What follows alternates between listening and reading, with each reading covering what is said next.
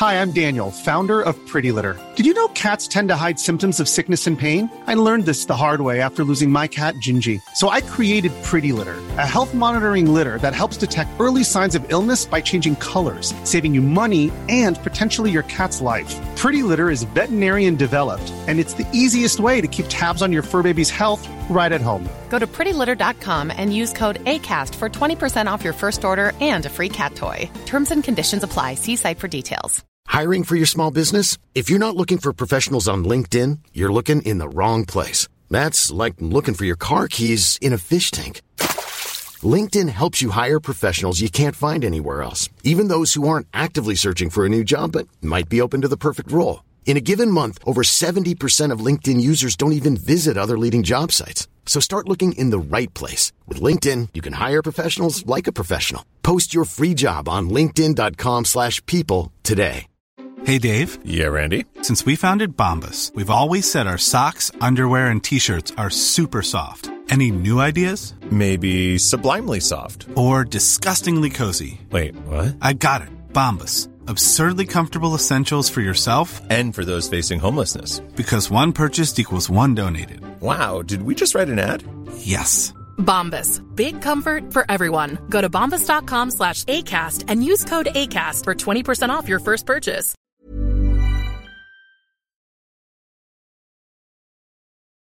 Hello, everyone, and welcome to Smashbox TV's podcast, 480s After Show. Sometimes I get a little, I've been doing a lot of post-production self-commentary, and then your intro there may or may not bleed into what I'm doing here. I get myself thrown off once in a while. It's okay. 480 in, I still do. And like 1,000 Disc Golf Guy vlog intros. Yeah, it's easy to still throw myself off, believe it or not. Ain't that smart, Johnny? Yeah, Terry, don't you give yourself too much credit. So, Ray, Super Smashy on our Discord, asked a question about Simon Lizotte, who was talking about low scores in disc golf. Simon more or less said he thinks it's okay that we have low scores in disc golf, and we should stop trying to make the courses crazy difficult with all the crazy OB and this and that in order to try to get players closer to par. That maybe it's fine that we're at -10 to -16 around. Mm-hmm. And that the sport will always be considered quote unquote easy as long as we have the size baskets we do. I don't know if he was hinting necessarily that we needed smaller baskets. What's your take, Terry? Throw it at me. Do you think our sport is fine now at 10 to 16 under par, or do you think we should be trying to make these courses crazy difficult or whatnot? Or, I mean, a lot of people talk about scoring separation and all this other jazz. I don't know why necessarily. Maybe it's that excitement, but I'm good with what the scoring is. Okay.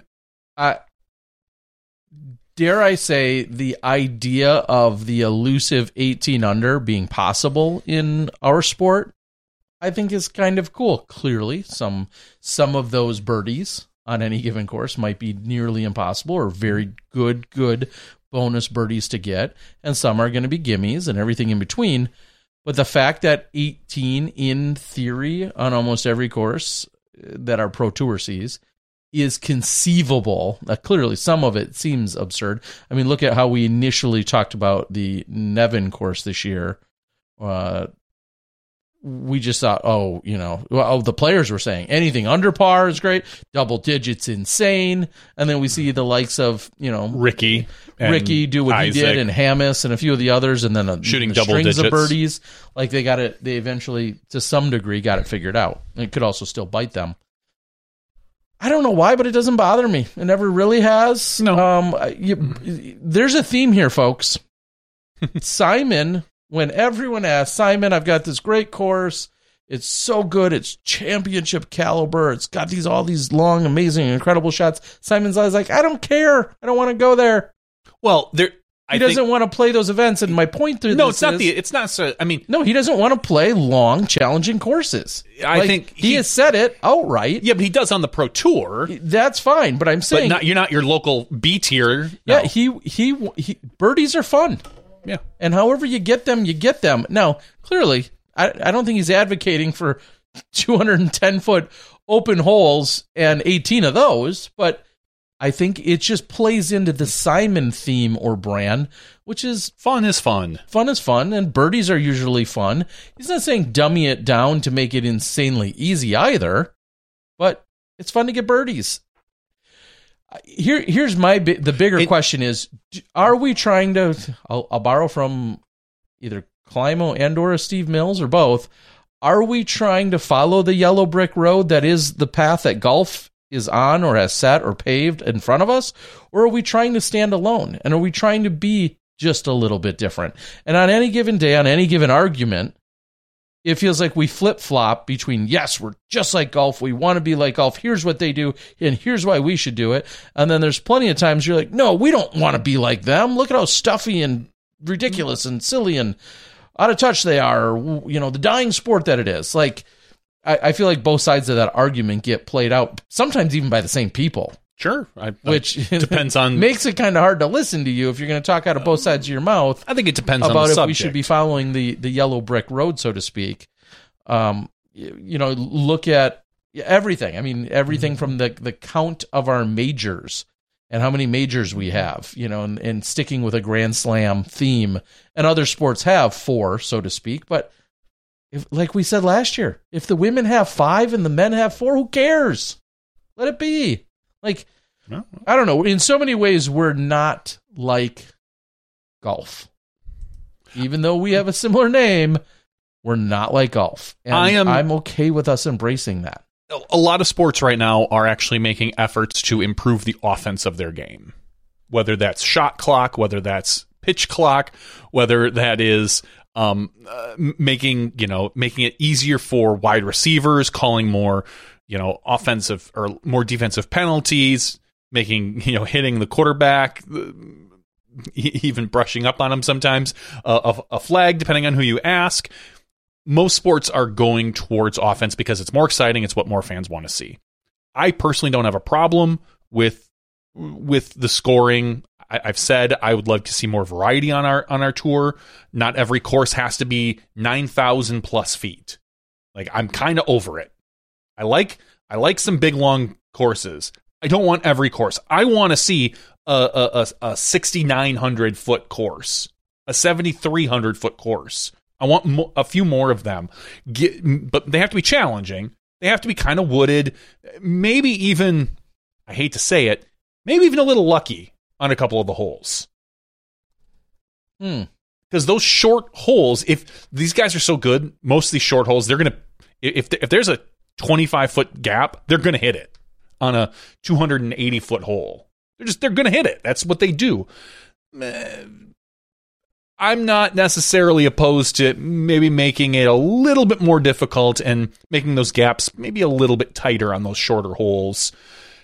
Some might call it lucky. Hitting a 15-foot gap at 212 feet. But I would just love to see just a little bit more variety in the courses. And it doesn't have, again, 1 or maybe 2 events where you have a short course mixed with a long course. Not necessarily a 9,800-foot course mixed with an 1,100 or 11,000-foot course. I want to see, like I said, the 7,100-foot course mixed with a 9,100 foot course. I keep wanting to say square feet. 9,100-foot course. It's okay. It's okay to have that par 3 course. So just as one example, what I believe is the shortest course on tour is the Beast. The Beast, yeah. That's just my guess. I'm almost certain of that. The number I can tell you in terms of feet is 7,900 feet. Okay. 7,957. Obviously has provided challenge. We've also seen an 18 under, barring an argument about the pars. Whatever. The point is, we've seen it. The average score, and I just happen to be going back to this year, average score for round 1 was negative 4.59. Round 2, average score, this is the whole field, mind you, is negative 2.69. A little colder and or windier. And then right in the middle of those two was negative 3.5 for the final round of the Beast at that particular event. My question to you is, that's basically just a few feet short of 8,000 feet. I like that. Does that course, is that what you have in mind where you'd like to, I'll just say, more Waco-type courses? I would like to see more Waco-type courses. It doesn't, again, I know I said like 6,500, 6,900. You said this one is what, 79.50. So we'll call it 8,000. I'm okay with that. Maybe even a touch shorter.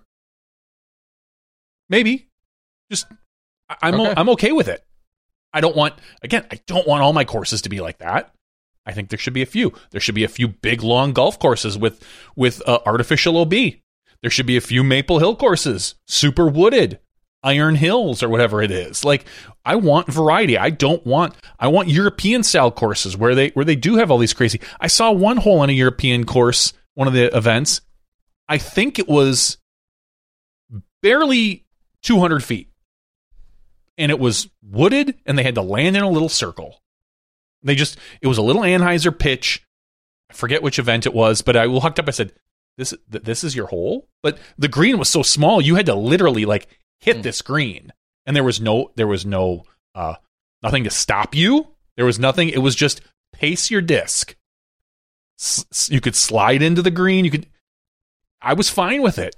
I think out of the 4 people, 3 of them went OB on that particular card. It just they hit a tree early. They would whatever. I'm okay with some of this stuff. I'm all right with it. I just want to see variety. And I don't want to get into a full conversation about this. Carney on the board says that smaller baskets would be a huge financial hit for every single course in the world. No, it wouldn't. Not every course has to have them. If the Pro Tour decided we're going to go to marksman's, everyone calls them marksman style, but because that's the brand, like kind of like Q-tip, but went to a skinnier basket. It doesn't mean that every course has to have them. Not every park has an NBA court on it.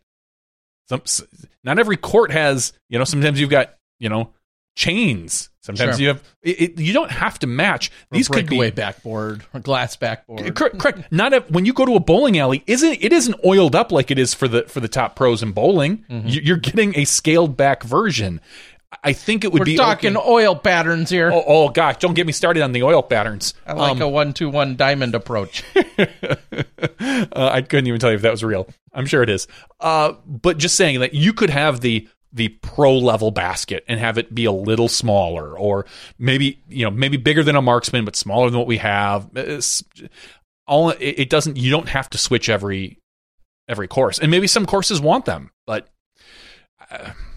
An interesting response to that I've seen is someone say, in what other sports do we continue to make it more difficult? Or maybe isn't that somewhere even within Simon's response, where he says, in what other sports do we at the professional level and only there try to make things more difficult? Like, and I don't know, there's, I'm sure, plenty of analogies, some that are very fitting and some that then miss the mark.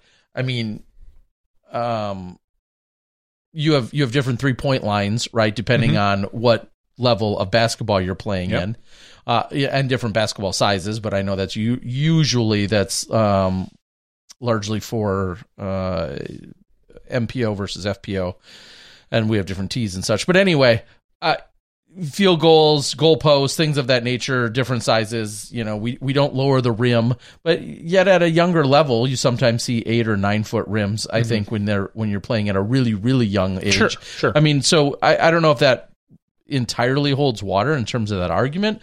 And would it be weird? I guess my point is, would it be weird to have? Let's just say you don't retrofit any courses in the country, and the Pro Tour just travels with 18 marksman baskets, slides them in for the weekend, and at the end of the weekend takes them out, puts the baskets back in that were already at the course, and they just move on to the next event.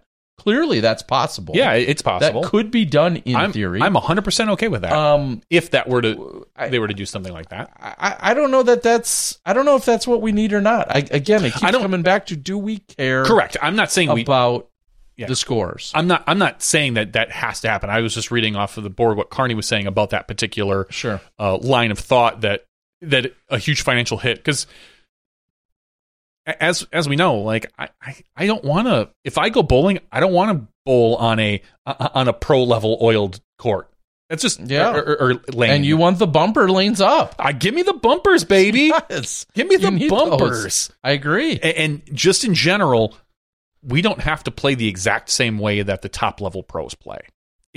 We can watch them. We can marvel at them. We don't have to do it.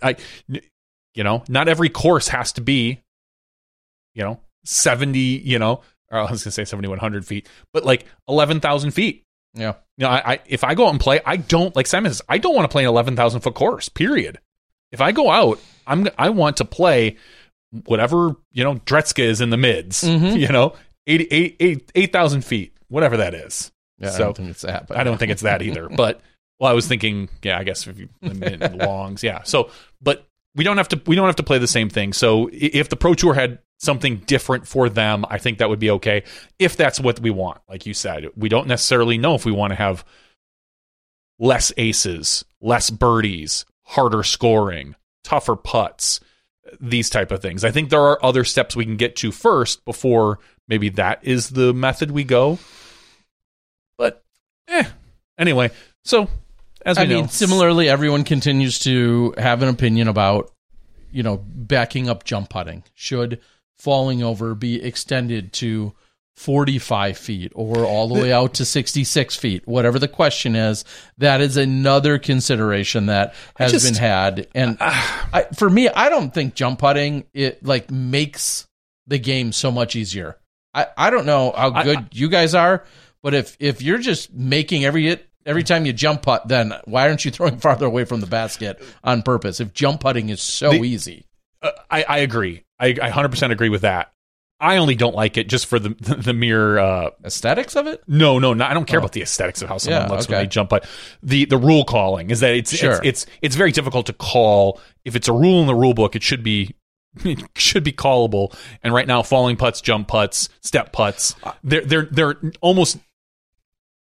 It's almost impossible to call them, which is why I don't like the rule in general. It has nothing to do with the fact that it's a competitor and a competitor. It's just flat out, like you can't discernible. It's very difficult. It's very difficult to discern whether it actually happens or not. You could slow it down and be like, oh yeah, look at their putt was well out of their hand, or still in their hand. I'm sorry, when they were off the ground, and then it came out a half second later. And the only way you notice that is because someone snapped a photo at the exact right time. Yeah. That's the only reason I don't like those particular rules. But my idea, you back that circle up to like 60 feet.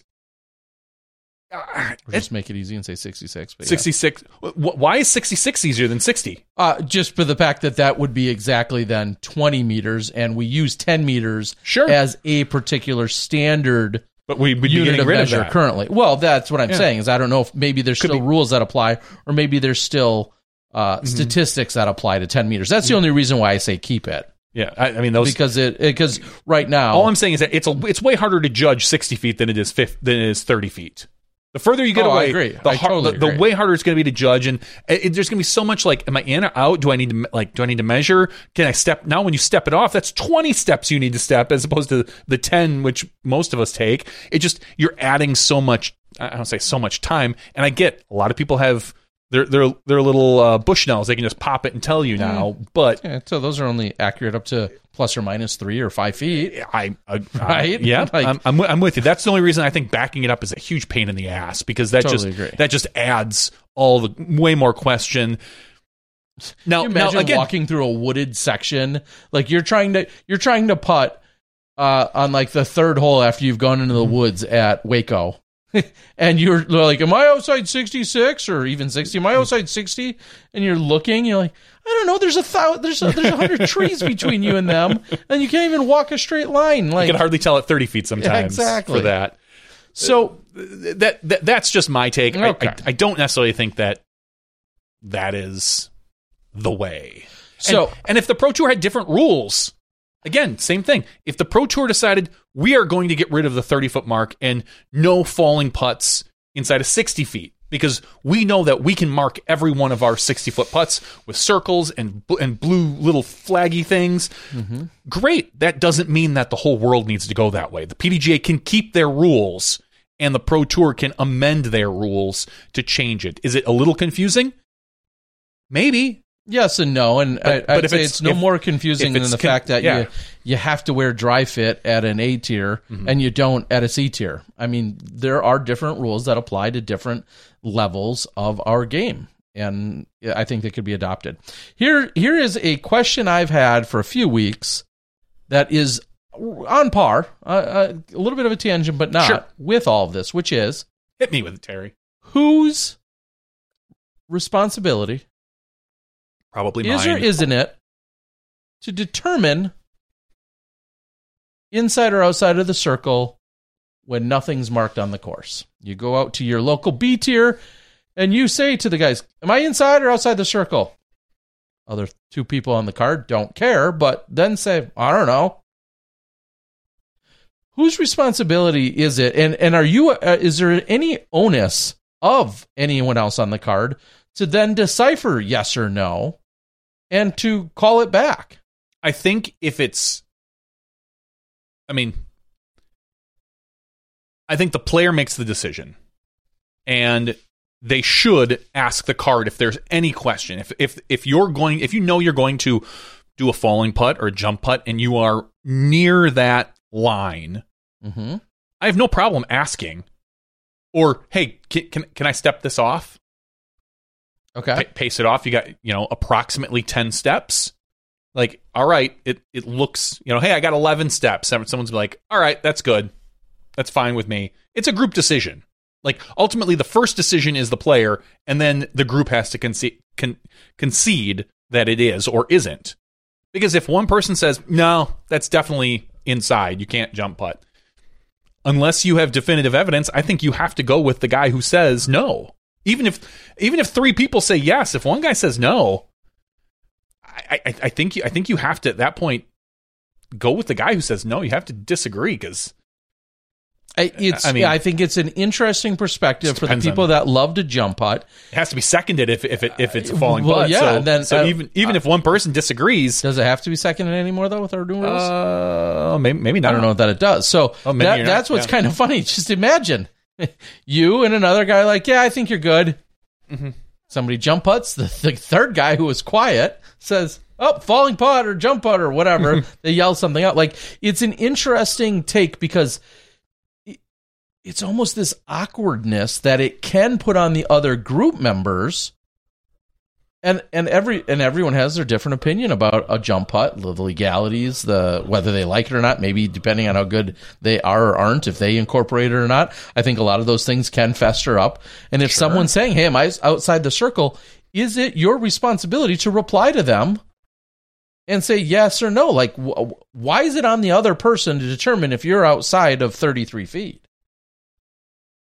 And then let's say two people say no, two people say yes. Well, I really think it is. Well, I really think it is. Then are your paces good enough in terms of being official? Whose paces? Whose paces are good enough? And again, maybe going back on what I just said, it does require. It needs 1 second if you have a foot fault. It needs to be seconded, I believe. But you can't. Let's look. You can't second it yourself, though. I believe that's the rule. To be fair, the reason why Johnny and I are not 100% certain is because this rule has changed back and forth a few times throughout our careers. Any throw made from within 10 meters of the target, as measured from the front of the lie to the base of the target, is a putt. After having released a putt, the putter must demonstrate full control of balance behind the marker disc before advancing toward the target. A player who fails to do so has committed a stance violation and receives a one-throw penalty. But that doesn't say how many people we need to second it. Because if you need basically two people, then even if one guy says it's not, if the other two in your card say, he was outside that circle, then it doesn't matter what the one guy says. So I guess I'll step that back, wondering how many people you needed to second it. Yeah, I don't know. I'm just going to read further. 802.07 under stance says, if the lie has been marked by a marker disc, when the disc is released, the player must, 1, have at least one supporting a point that is in contact with the lie. 2, have no supporting point closer to the target than the rear edge of the marker disc. And 3, have all supporting points in bounds. Drop zone, a player who violates 802.07a or b has committed a stance violation and receives a 1 penalty throw. But again, that doesn't say. So Carney is saying that it does need to be seconded. That's just someone on our board. So what are you trying to say? Then I'm going to second Carney's thing. So I'm saying I believe Carney. I think he's right. I believe it does have to be seconded. So this all again stems from the idea. I'll get a note from the PDJ tomorrow saying, "You idiot! How do you not know this?" What my point is, though, I've seen where a player will ask, some other players are uncertain. Sometimes a conversation ensues. Sometimes an awkwardness ensues. Whatever. And then I keep thinking, well, wait, is it of the other group? Is it of the other members of your group? I understand asking them, but if they're either uncertain or there's we'll say some form of split decision, like what should be the next course of action? Should you just automatically not jump putt? Well, I'll tell you what, if two guys say it's not, I'm not jump putting for fear of being stroked. That's what I would say. Kind of interesting to think about, because sometimes I feel like there's this awkwardness of like, well, you guys have to make the call. Is that inside or outside the circle? And I feel like the person who's jump putting, especially if they're a frequent jump putter and love to do it right from circle's edge, they should be the one that has to kind of prove not that they're inside or outside the circle. How do you? That's my point, is how do you prove it? Are we stepping it off? Are we using Bushnells that have plus or minus a few feet on them? Like, that all seems a little bit silly, doesn't it? Yeah. So, I don't know. It's just kind of an interesting thing I've seen unfold among card mates as to like, Well, and I'll be the first to admit, I've definitely seen when, am I outside the circle? Oh, yeah, you're good. I think they're clearly not outside the circle. And some people just are kind of nonchalantly like, don't care. Like, whatever. If it's close, I just usually let the player do whatever they want. Like, if it's within, I would say, 2 to 3 feet, then I look, I'm like, hey, you're like... I mean, it is tough to tell. It is tough to tell when you're that close. And I was like, yeah, you're about at the circle's edge, so, I mean, if you want to jump putt, fine. Otherwise, step it off. You know? And again, we're going to the 30-second rule. If you step part of it, if you step it off, I'm going to say no. It's not part of it. What if you step it off every hole?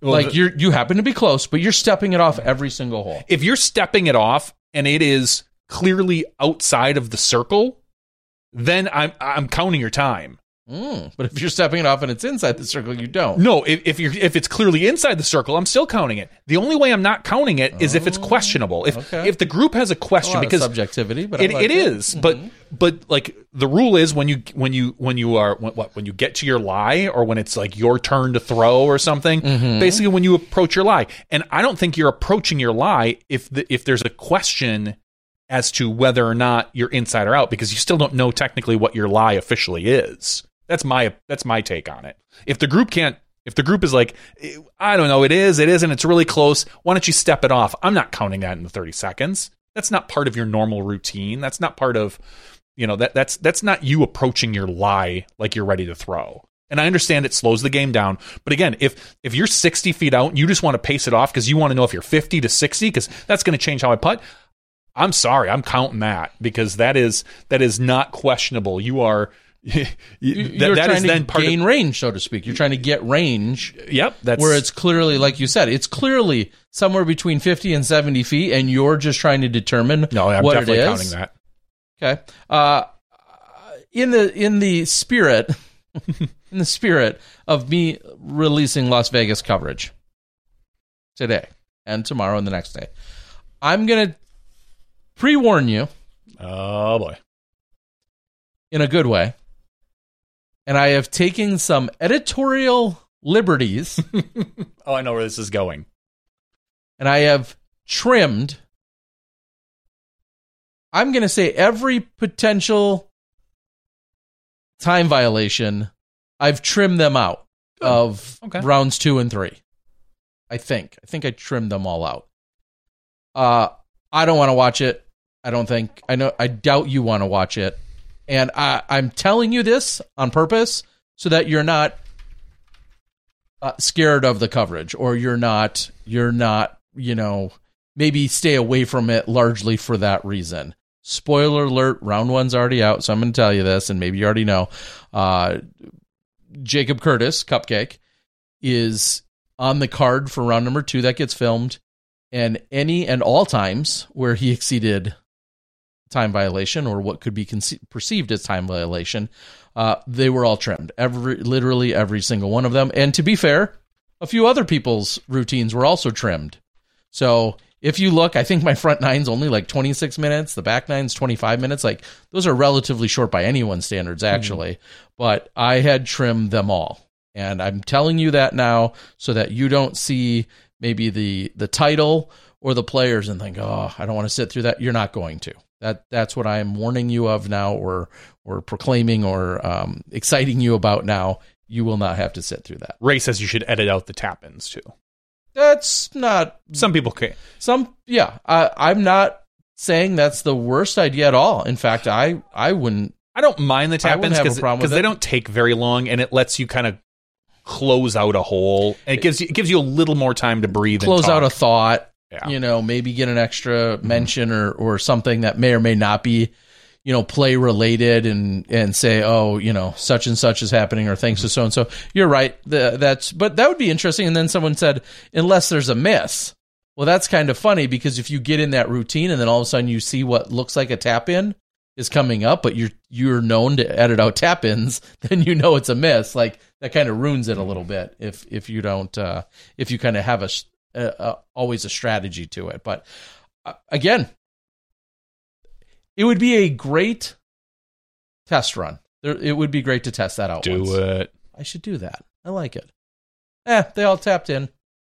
Here's the question, and this kind of goes to live broadcasting too. Does that include for birdie? Does it matter? This is because for live it does. For live it does, based on our producer. On one guy there. That's why I asked. Mahmoud makes the final call. He makes the final decision. If it's for birdie, we almost always show the tap in.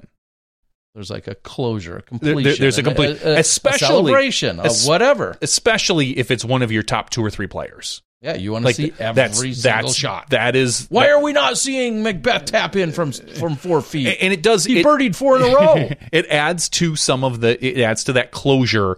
I don't necessarily. I think personally, if Macbeth parks a hole, boom, it's under the basket. We've seen the whole disc. I don't necessarily think we need to rush to get the tap in. I think you can assume, or that's what your commentators are for. Like, oh, we're watching another hole, and Mo comes in your ear and says, hey Terry, we're not going to show the Macbeth tap in, just mention it. And then that's what the commentator says. And while these guys were putting in, Paul tapped in and moved on to the next hole for his birdie. We don't need to see him walk up, mark it, drop it in, walk away. Personally, sometimes you do. It depends on the hole. It depends on the situation. Depends on the scenario. Yeah, if it's his 8th in a row, you maybe want to see that. If it's his second, park job in a row, 9 holes. You don't necessarily have to see. Does it matter the difficulty of the hole? Like you park a. I mean, if you park a 528 footer, versus you park a 322 footer, there could be, because you. And granted, we have the advantage of some replay in that if you park a 530 foot hole and then people might maybe want to see that drop in, like, wow, he literally dropped in that 530-foot hole to show that, and maybe the other guys on his card high-five him, whatever. If it's a 280-foot hole that he taps in, congratulations. I'm more likely want to see the guy who didn't make it. Well, yeah, Way to go, and then chump. you can even add more goofy context to it. It's a 280-foot island hole in which Macbeth, we'll just keep using his name even for the bad, he double bogeyed it because he missed the island, then missed the short putt and was frustrated, took a 5 on it, so he doubles it, and then on the next day, it's just a standard park job, and he birdied. Like, we're still going to show it because it's such a contrast to what happened the day before. So there clearly is no perfect formula for it because everyone kind of has a different perspective and or justification for it, but those are some of the things that are going through the producer's head that are also maybe going through my head as you're watching it all unfold. And then inevitably, whatever you do, someone somewhere can then complain because they think the exact opposite is what should have happened. Why the F are we watching this tap in? Yeah, and let me say, there's more to it. If you want to get a good interview with Mo, he was just on Fish's podcast. Go listen to that. I think he actually mentions you. I haven't listened to it yet. Wait a minute. Go on. It's all bad. No, I'm just kidding. But that's just what someone said on the board.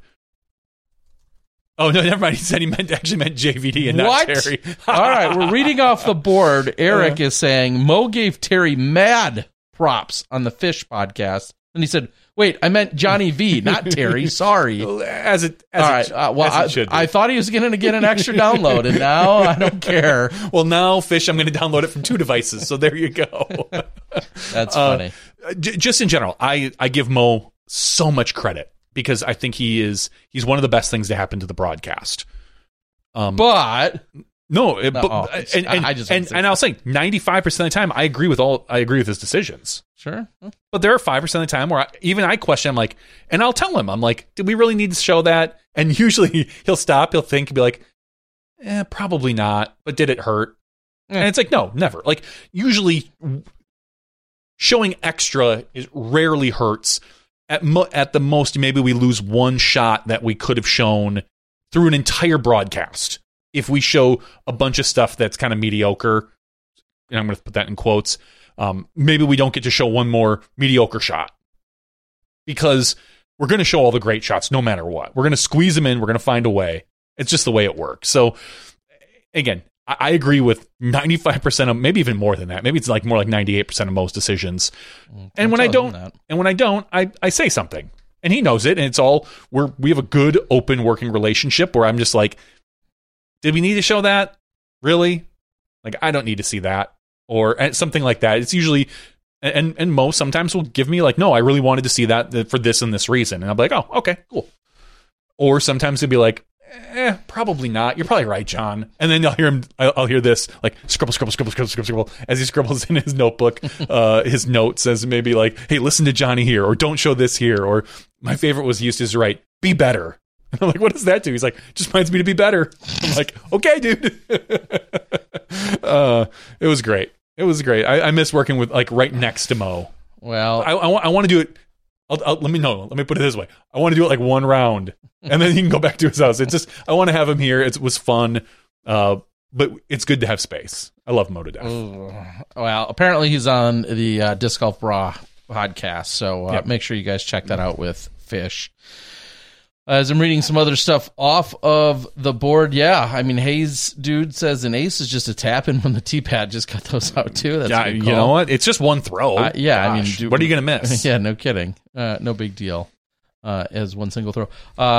Man, I had a train of thought on a couple other things. First of all, I will lead with Shasta Chris has already found his way over to Thailand. Jeez. He's spending some time. Yeah, like it's that awesome over there. He's in Chiang Mai, which is where he was last year for quite some time. Then he ended up coming down to Samui and then going back up to Chiang Mai. I saw him make a post just a couple hours ago talking about, I think they're having the freedom of flight or something like that going on possibly this weekend. Maybe it's a tournament going on this weekend and or some other action. So awesome to see Shasta Chris. He clearly, like last year, we talked about what it was like to be there, and now he's extended his time to be there even longer during this off season. So great to see that already happening over there for Shasta.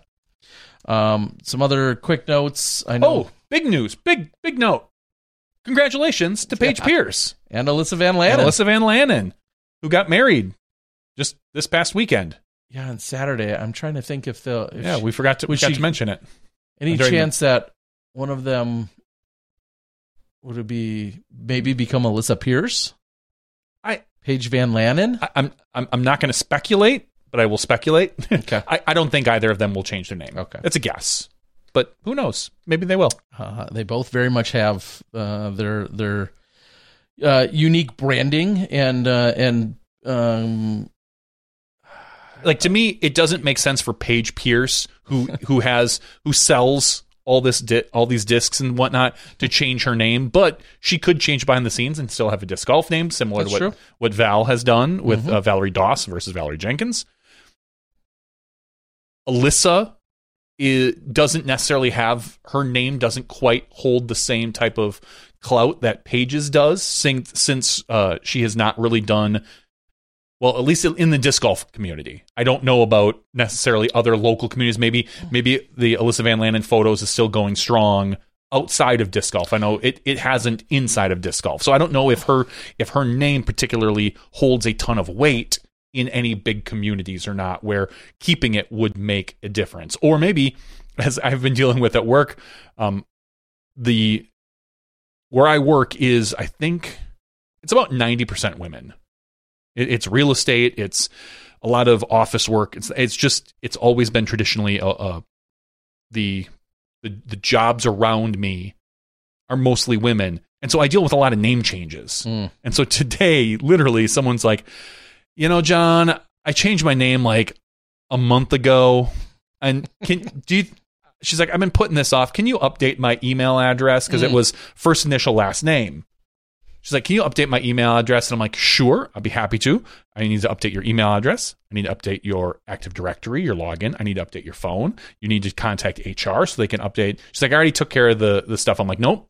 I know you took care of your billing stuff. I don't care about that. Your paycheck, that's on you. I said, you need to update HR because they control a couple other things software related. You need to contact them to have them update your email, because everyone authenticates in with an email address. You need to update this and this. And she's just like, oh, she's like, this is why I didn't want to change. She's like, it was bad enough having to change my name in the real world, much less now having to do it at work. And thankfully, we have it down to pretty well science. It takes me all of about 8 minutes to change someone's name in the 4 to 5 spots I need to change it in. But I can understand what a pain in the ass if they didn't want to go through that. Yeah, and just want to just said, you know what? No one needs to have each other's last name. We're good with what we got, because it is a pain. So, other things of note, and this I'll reiterate this just because I was there and I saw it with my own 2 eyes. Ray says the Las Vegas Grand Prix is this Saturday at 11:30 p.m. Eastern, which it was like overnight. Yeah, it's like an overnight race. If you want to see what it ends up looking like. Cool fact, a crocodile can't stick out its tongue. Also, you can get health insurance for a month or just under a year in some states. United Healthcare short-term insurance plans, underwritten by Golden Rule Insurance Company, offer flexible, budget-friendly coverage for you. Learn more at uh1.com. I'm Sandra, and I'm just the professional your small business was looking for. But you didn't hire me because you didn't use LinkedIn Jobs. LinkedIn has professionals you can't find anywhere else, including those who aren't actively looking for a new job, but might be open to the perfect role, like me. In a given month, over 70% of LinkedIn users don't visit other leading job sites. So if you're not looking on LinkedIn, you'll miss out on great candidates like Sandra. Start hiring professionals like a professional. Post your free job on linkedin.com/people today. Just the sheer construction and madness that is the Strip, and then the few blocks surrounding the Strip, along with all the potential strikes that were, possibilities. I'm still going to be blown away. I've never watched an F1 race in my life. No, nor have I. Not live, maybe highlights. Only because I have visited Vegas, and I'm interested to see how it looks on TV. Will I maybe pay any attention to this? Do you have ESPN? Where I'll be probably, yeah. Where I be does. Where I be. So again, not for the reasons of caring about the race whatsoever.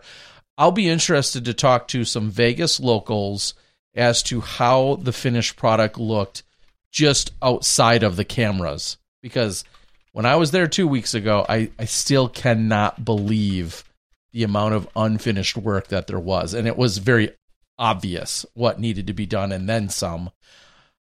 Even with working around the clock, I'm going to be really curious. I know if you're at all local to Vegas in any capacity, from what I gathered, everyone's hating it in terms of construction, the madness, the everything else that goes along with it.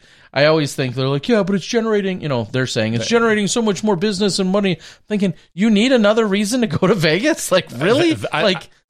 You needed one? No, but if you're going to bring in people who don't normally go to Vegas, that's your goal. Your goal is to bring in people who don't normally come to Vegas, let them see what Vegas is like, so hopefully they come back.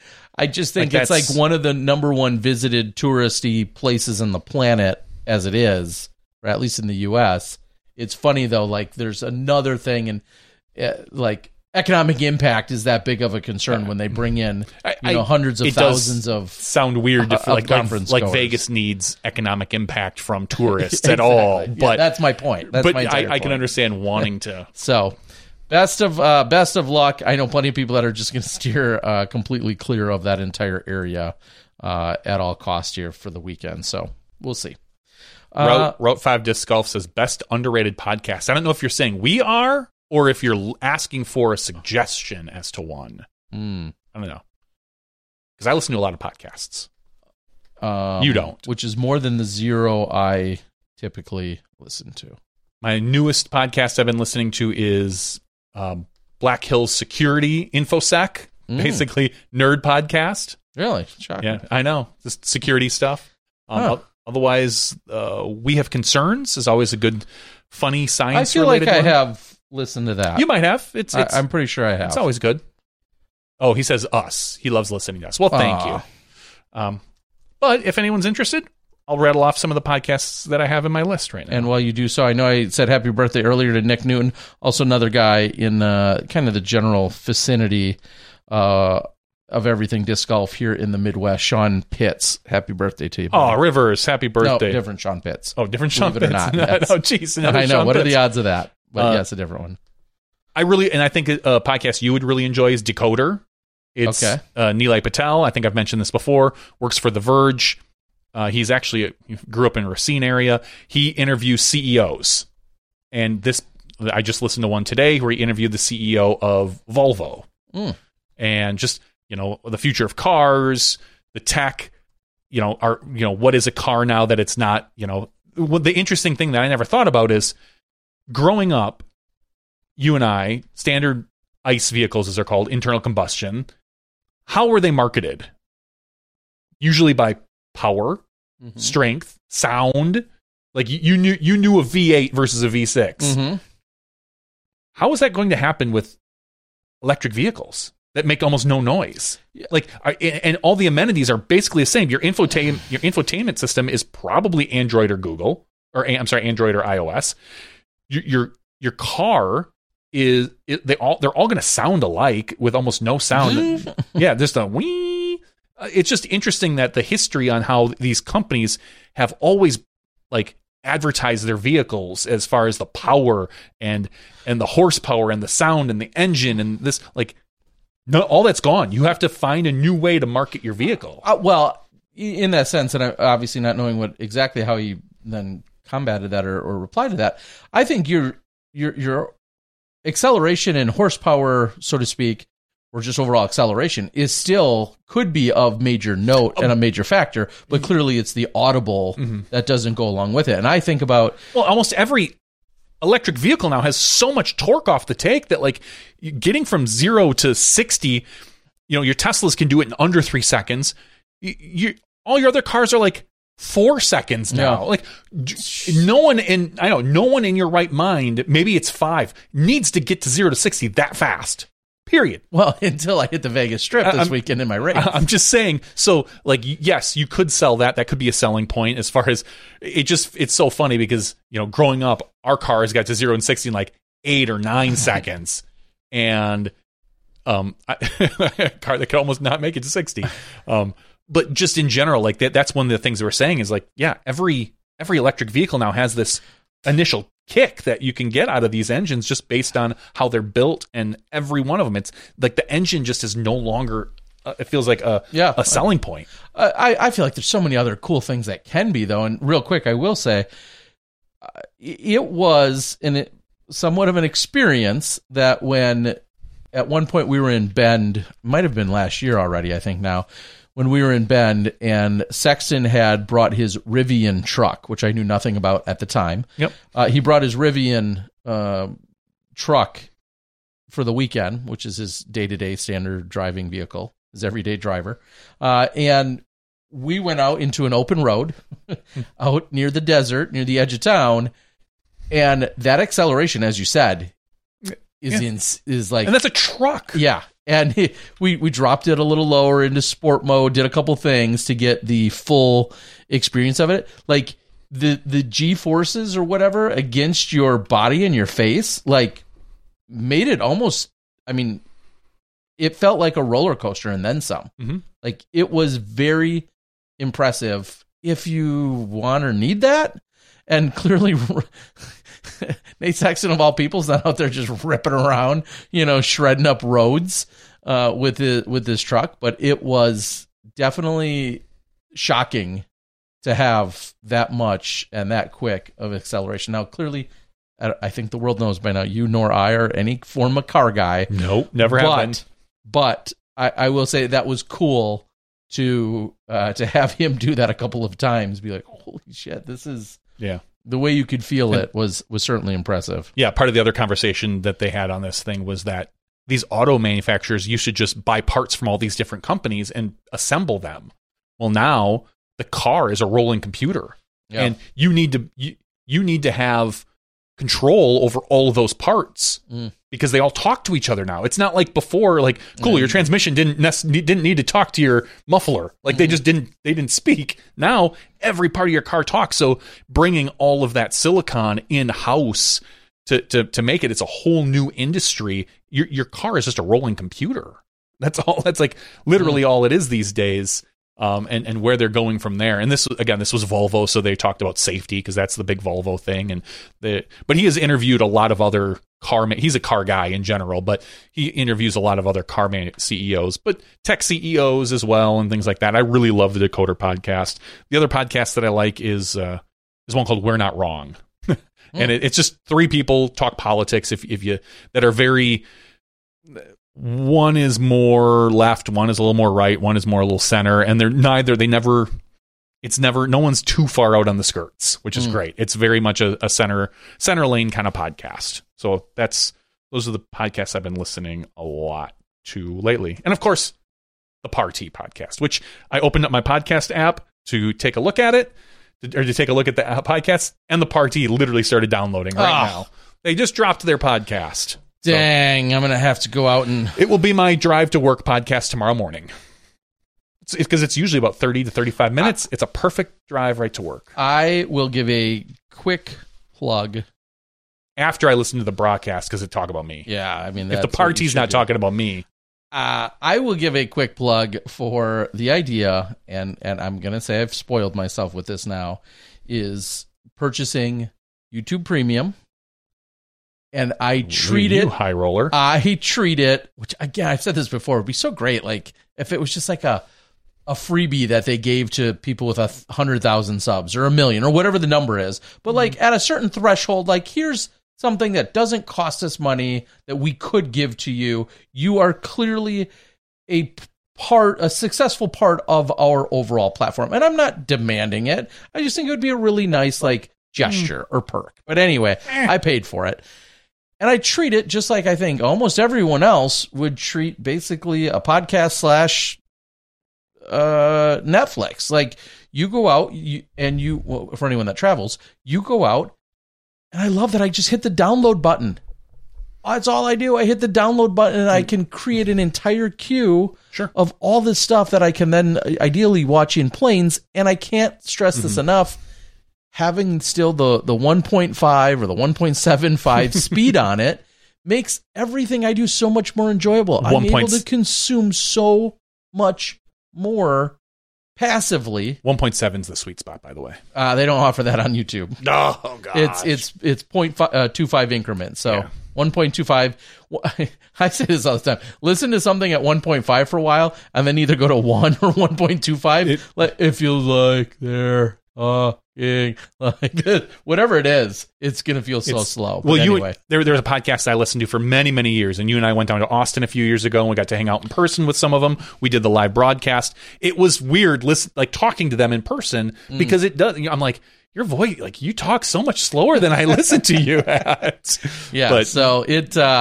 I wish I could listen to you at 1.5 Oh my gosh, it is. It's just so nice. And then like a Netflix, at least, which is the only other platform I'm really semi-familiar with, they create a smart downloads. So it'll go out and download X amount of random things that it thinks I might like as well, obviously based on my algorithm. So there will be something there. But now before every single flight, I just as many as I want, just gonna start ripping through them. Yeah, but you're probably doing it like as you walk on the plane. I know. I bet you hear the words. No, now I start to do it basically the moment I enter the airport, because most airports have pretty good download. If I think of it, I'll do it at home.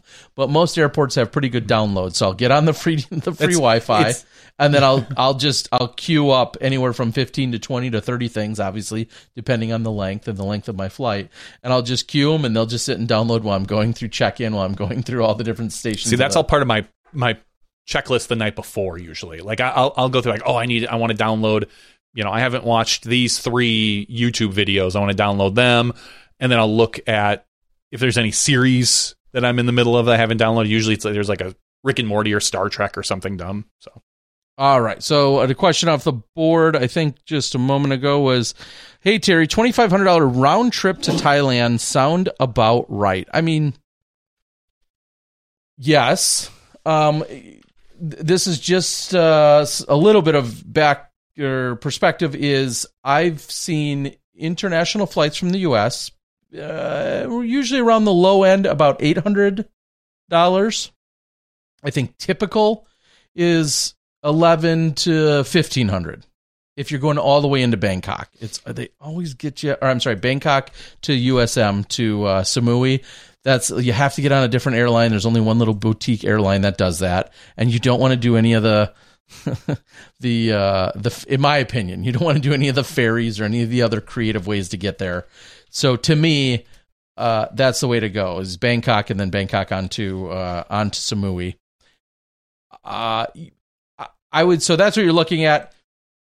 Anywhere from is, if you really want to go cheap, like cheap, really basic and really inexpensive, you can get rooms for $10 to $12, $20 a night gets you like a very basic, not too shabby room or hotel room for $20 a night, probably $30, $40. I feel like that's the sweet spot. And then of course you could spend more, but only if you really need to. I think like that $30 and $40 a night is a really good sweet spot. I think you can find phenomenal places for $40 a night, actually. Again, I'm also like to roll a little more low key.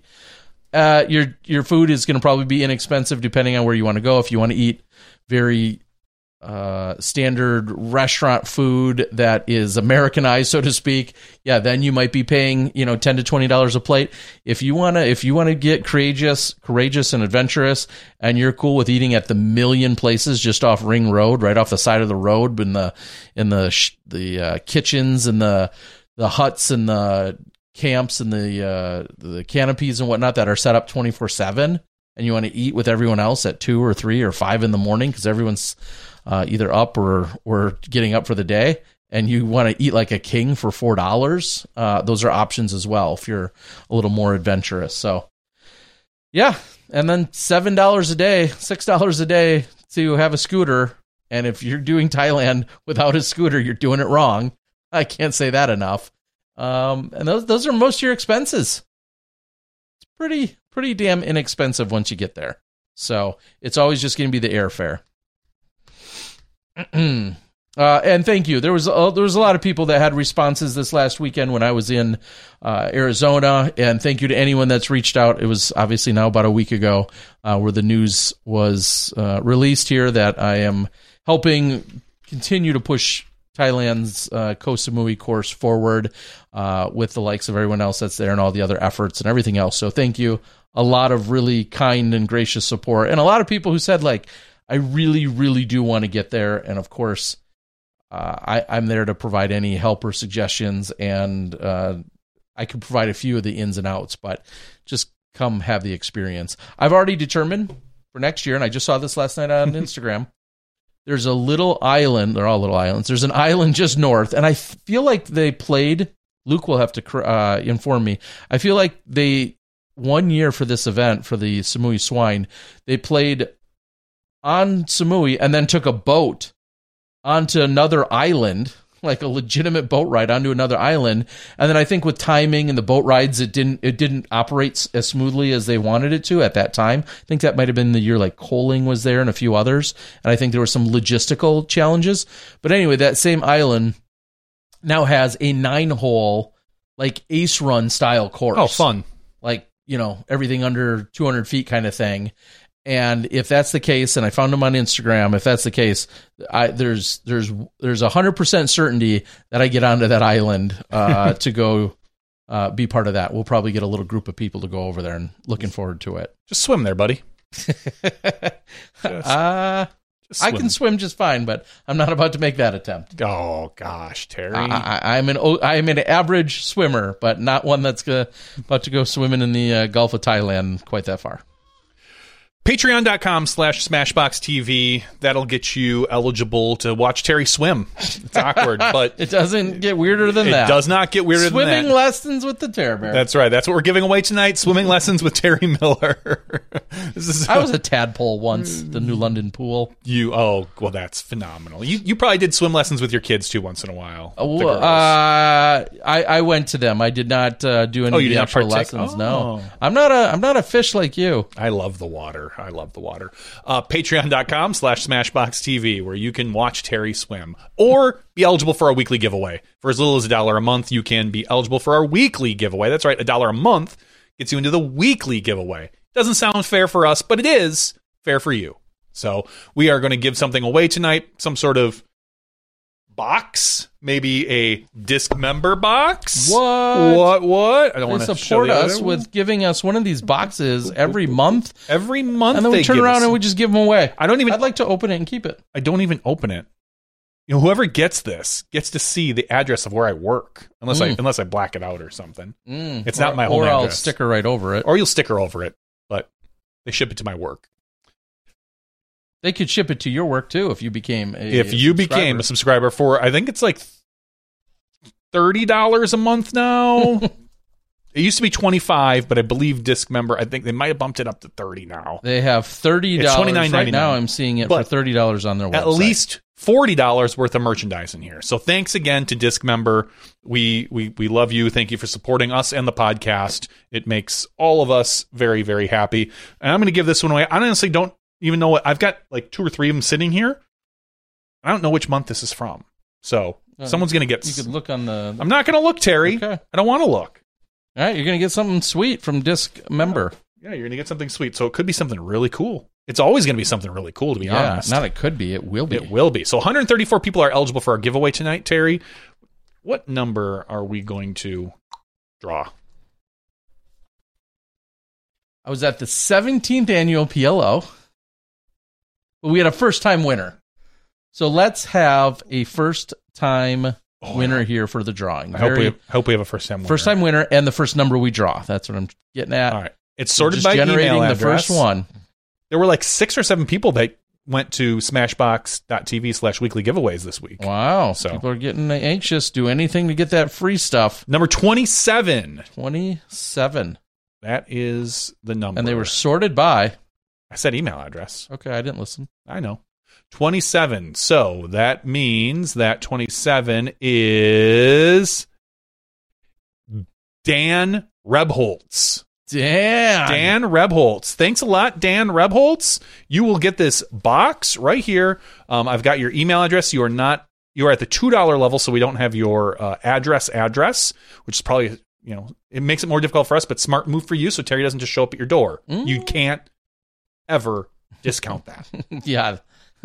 If you're on an island and I could swim there, I'll see you there. So, Dan Rebholz, congratulations. You're going to get this box right here, and I'll hand it to Terry tonight, and he'll ship it sometime.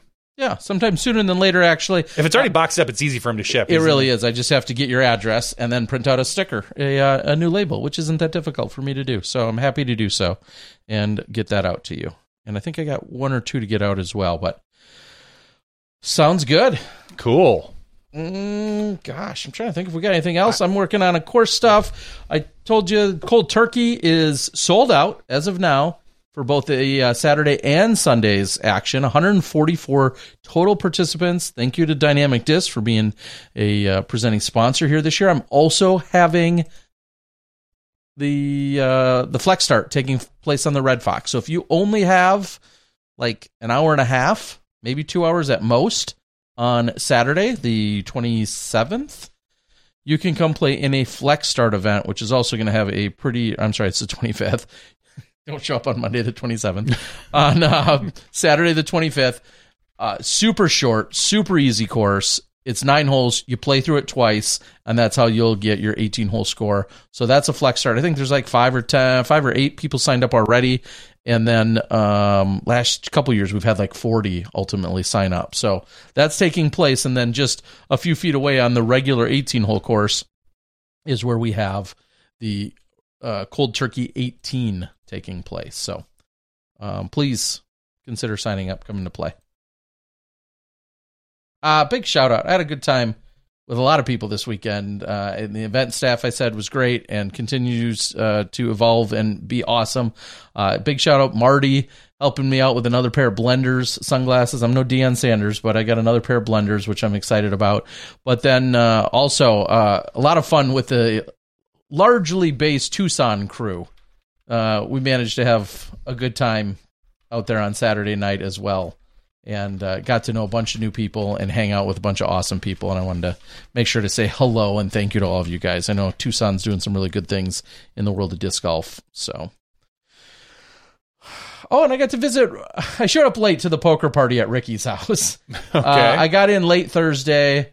I had to make a pit stop or two. And then ultimately, Ricky and a couple others were playing cards out at Ricky's place.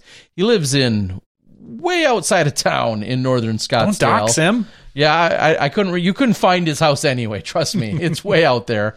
And as I was just getting there, they were wrapping up the poker party, which is best for their pocketbooks because I was coming in.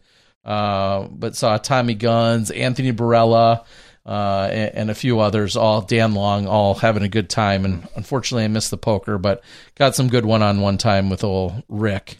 That's good. And got to see him. He was out there with his co-shop owners out there on Saturday supporting the local event and doing good stuff. So good to see so many of those people yet again. All right. You mentioned there's some legal considerations considering Patreon that might be an issue if they aren't international. Intentional, I think, is it. Yeah, not international. Yeah, no, thanks. basically just the reason why we do the option for the website giveaway is that it is against Patreon's terms of service to use it as a lottery. So you can't use it just strictly for giveaways. So you need to, by their terms of service, you need to have another way, a free way to get into any sort of giveaways that you have, which we do. And we have for the longest time because the last thing we want is to have Patreon or something go against their terms of service and have them close down our Patreon or shut it down. We want to be on the up and up. So anyone that has a Patreon, if you're doing giveaways based on Patreon, exclusively, you need to have some sort of other, you should have some sort of other giveaway or I will turn you in. Yes. You don't want Johnny V coming after you. I really don't care. But in general, that's what you're supposed to have. Yes. And if there's one thing we are, it's by the book. Oh, my God. I'm a law-abiding citizen, Terry. I've never broken a law in my life. Nope. Not one that I've recorded this week, anyway. With that, it's almost time, our imaginary end time, which happens to be almost exactly at 3 hours tonight, but we go when we need to. So we're going to call it. I don't think we have anything else pressing. We want to thank all of you. We know so many of you are regulars here on Tuesday night. I got a picture sent to me via text. It was for the most part clean, but somebody sporting their Smashbox shirt saying, I can't listen right now, but I'm with you in spirit. We love you, Ben. So thank you guys. Thanks for being here and tuning in and chiming in with us and having a good time. I thought I was wearing my Smashbox gray shirt, but I'm actually wearing my Nintendo shirt under here. Sorry, different. A few Smashbox stickers were released into the wild this weekend, too. So thank you guys for the support, and hope you put them out there proudly. For Johnny V, I'm the Disc Golf Guy. Thank you so much. A little earlier, we had Thomas Gilbert in the regular show. We'll be back next week with show 481, edging a little bit closer, not only to the end of the year, but to that 500 mark. 500. Jeez. See you next week. We step inside the Smashbox.